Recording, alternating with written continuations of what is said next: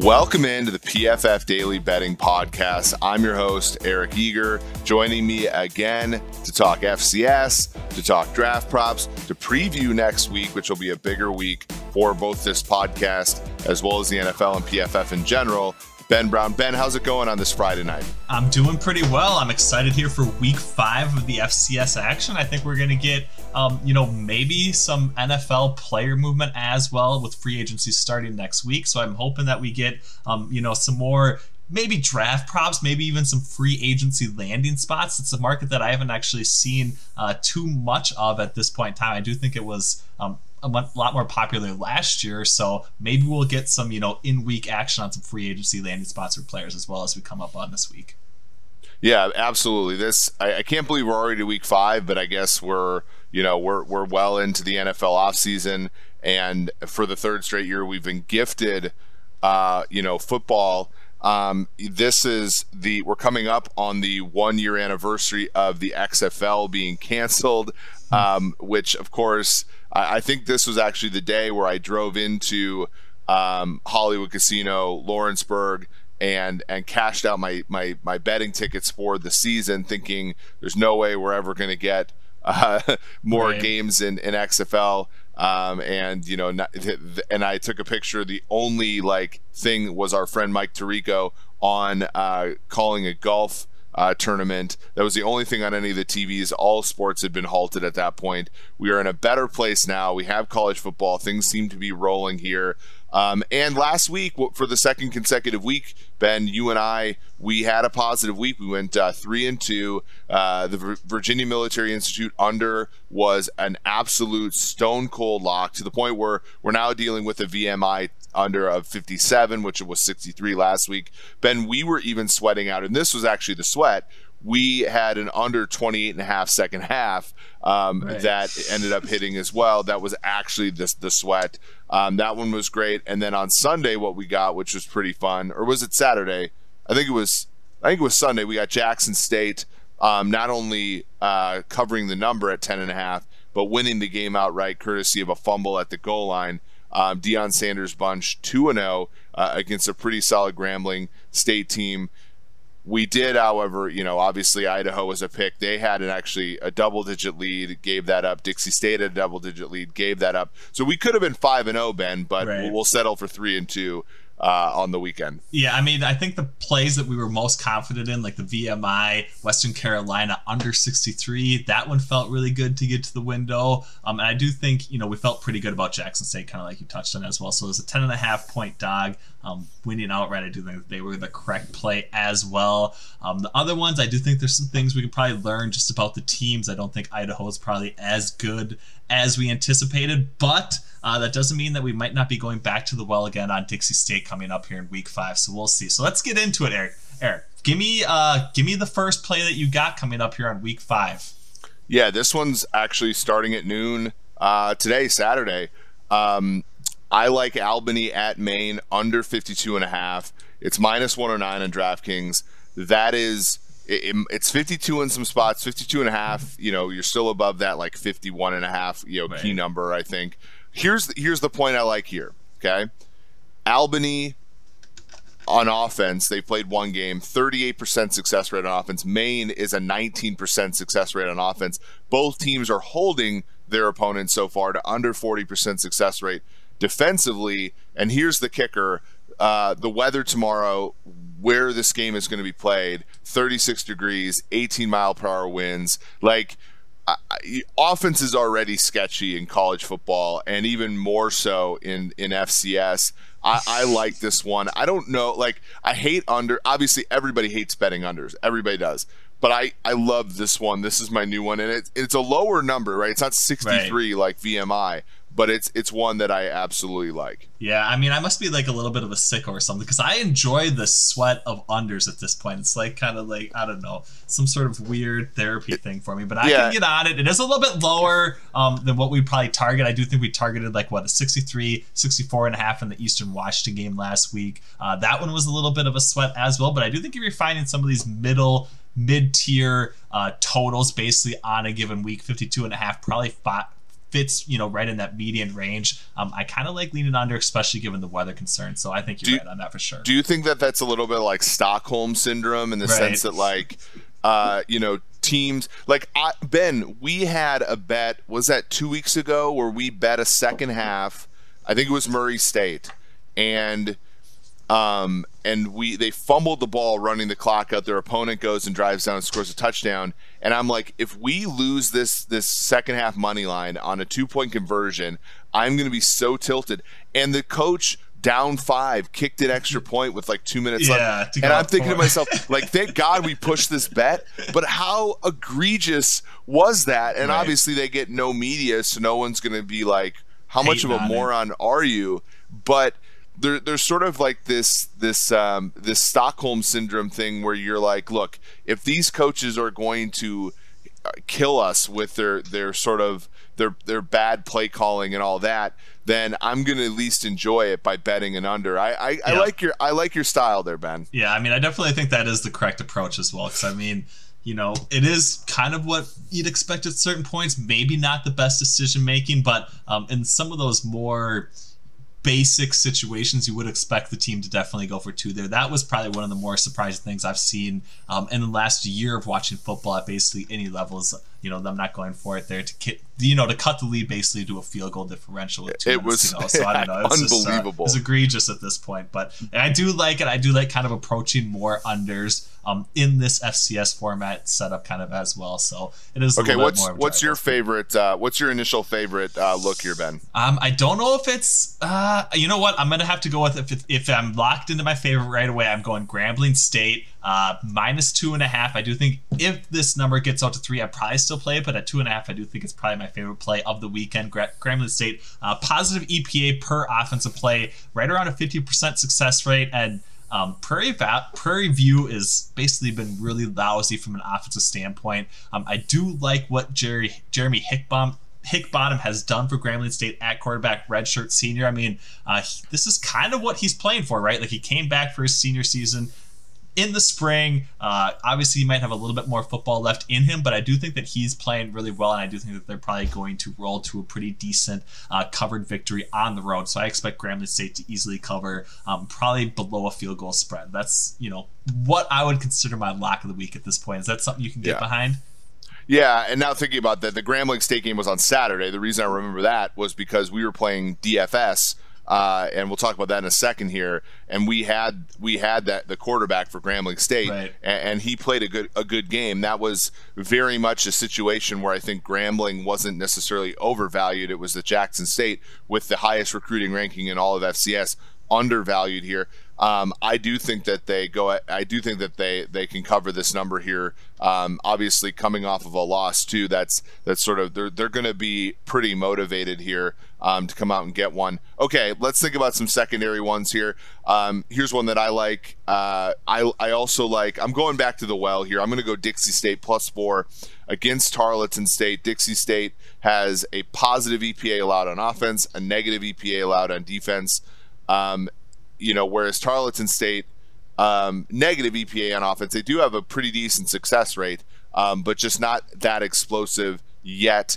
They had a bang up game against, they had a bang up game against New Mexico State. I think that was sort of a very one-off situation there. So give me the points with Dixie State here. Yeah, I mean, I do think this is kind of a spot where their market's kind of evaluating what they did against that common opponent in New Mexico State, right? Obviously, New Mexico State came back, beat Dixie State last week.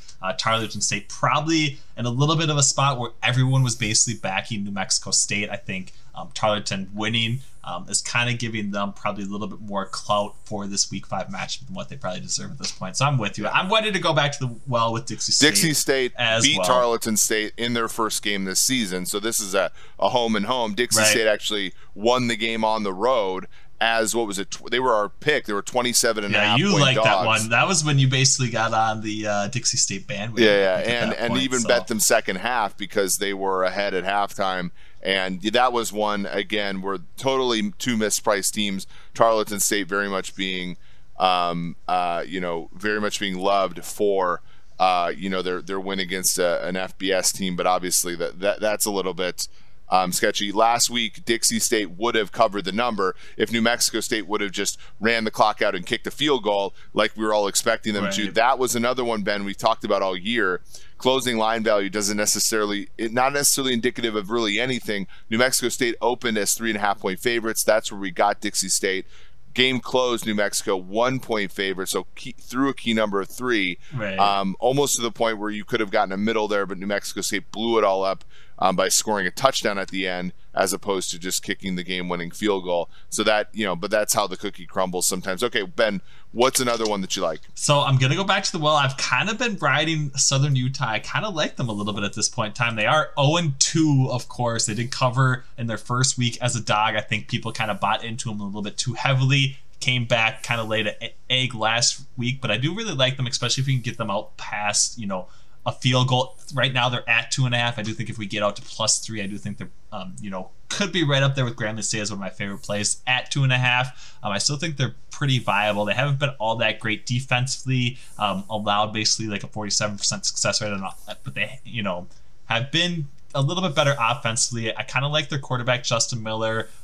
He had, a really good week throwing in their first matchup. I think he had like 3 big time throws. Obviously, last week he was a little bit more off kilter at that point in time, but I think he's probably more closer to the quarterback that he was in that first game than what he was last week. So I am kind of ready to back Southern Utah. Cal Poly hasn't played a game yet this year. Obviously, there's quite a bit unknown about them, so I'm going to lean with the team that I think has the better quarterback, and I do have a little bit more data and background on at this point in time. So I like Southern Utah here.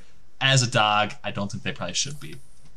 Yeah, absolutely. As you said, Cal Poly, first game of the season. Okay, here's my last one. I like Tennessee Tech getting 4.5 against Murray State. Murray State, talked about them just a little bit ago, has won twice as underdog so far. So I think people are sort of buying into that. When I watch this team, you're talking about a team less than a third of their plays on offense are successful. And more than 44% of their plays on defense they're allowing are successful. A little bit, I think, luck so far going on. Their first game was abbreviated by rain, and then came back. They've had some luck there. Tennessee Tech, about the same efficiency, actually a better efficiency allowed defensively than Murray State, and a better success rate on offense. So I don't know if this is a wrong team favorite situation, but if I'm getting 4.5 here with Tennessee Tech, I'm going to go ahead and take it against Murray State. Yeah, I don't mind that whatsoever either. So my last one, I'll give it out as well pretty quickly. Illinois State, North Dakota State. Obviously, North Dakota State hasn't been all that great without Trey Lance. They've been basically a little bit slightly negative EPA per offense play. Really bad from a passing perspective. I think they're like negative 0.28 EPA on pass plays, 39% success rate. It's been a little bit of a disaster. I think at home in the Dome, 37.5-point total. I still think that's a little bit too low. So I think they're going to get their offensive rolling just a little bit here. Illinois State should be able to keep pace. I do think 37.5 is probably going to fall here pretty quickly on Saturday for North Dakota State and Illinois State. So that's my last one, over 37. Man, that's a tough one. It's going to be a grind. It's going to be a grind, right? It was a grind. The one game that North Dakota State went over their total, I believe, although I don't remember. It's the only game where they've had points scored in their game. Right. Was the game they lost. The other 2 games that they've won, they basically held their opponent to a combined 7 points in those 2 games. So a little bit interesting there, but I mean, I can't go under 37.5, Ben. So I sort of understand what you're saying. Okay, moving on. Let's talk. By the way, just a little bit of a promo for PFF.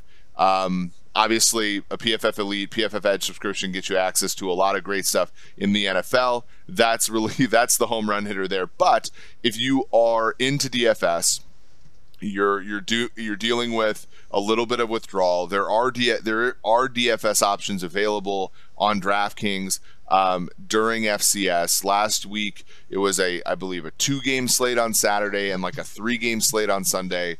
And you and I, Ben, all we did was use our Elite subscription to PFF and go find the most efficient, the most volume heavy players at wide receiver, running back. That's available to you with a PFF college subscription. We do have FCS graded and good for the 2020-21 season. So go ahead and get yourself one there. We won't talk about that quite as much unless there's some demand to do it next week. But let's move on to the NFL, where a couple guys that you and I have bet a little bit on, we've seen the market move. One, you and I are holding some money on Javonte Williams plus 700 to be the first running back taken, and that number is now plus 500 on DraftKings. Yeah. Ben, what do you think? Yeah, I mean, at this point, I don't really know if I love Javonte Williams at plus 500. If you got plus 700 when we first wrote it up, obviously you're sitting pretty good at this point in time. I think another noteworthy thing, Najee Harris is basically up there at minus 110. I think Travis Etienne has kind of fallen off just a little bit from his pro day in that first running back drafted market, but I don't know. I'm still probably leaning heavily towards Javonte Williams, even at the different price. I will go back on what I said just a little bit earlier. I think he's still probably my favorite play at plus 500 even. But if you were listening to us last week or the week before, I do think we could have had you on Javonte Williams at the best price. So we'll just see if it breaks for you. Is there anything else you're liking in the draft market at this point, Eric? And that's what I said on the PFF forecast. I think last Sunday was when we were talking about Mac Jones. I wrote an article about Mac Jones on Monday. Yeah. I did a Twitter poll on Friday. He was the first number hung by DraftKings at 18.5. That thing got to 17.5 by the time I sent my article in to my editor. And then by the time, a day later is 15.5. So right. You got 3 selection spots of closing line value. By the time that got out, we had talked about it on this podcast last week at 18.5. The point of draft props right now isn't necessarily, well, of course it is to be right? Obviously, we believe in the efficient market more or less for a lot of these things. Some markets are more efficient than others. Right. But the point is to get the good numbers now, and that's why you and I are stressing.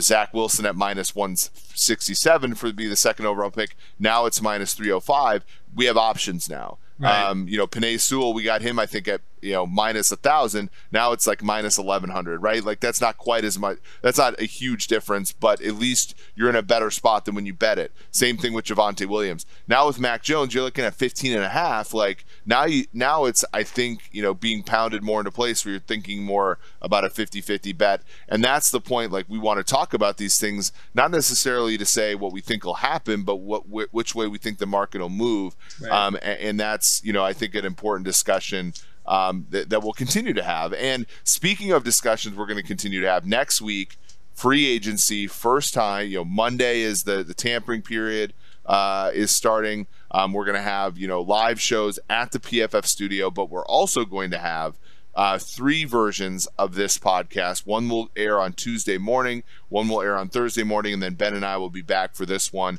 that will air on Saturday morning. So we are going to have you covered on the PFF Daily Betting Podcast, talking about how these moves affect the betting markets, how they affect the draft props market. I'm really looking forward to this next week. It should be a really exciting time for football fans and football bettors. Right, definitely. I mean, I couldn't have said it better myself, Eric. I am right with you on that 100%. We're going to be here, 3 days, and then I think, we're going to be heading into draft prop season. So I think we're going to be ready to kind of roll here. And I think next week is going to see, some more of these markets start to open up. Maybe we get some more, over-unders on some of these player prop positions in the draft market. And I think we're going to be able to find some of that value here right away coming up next week. So make sure you tune into the PFF Daily Betting Podcast.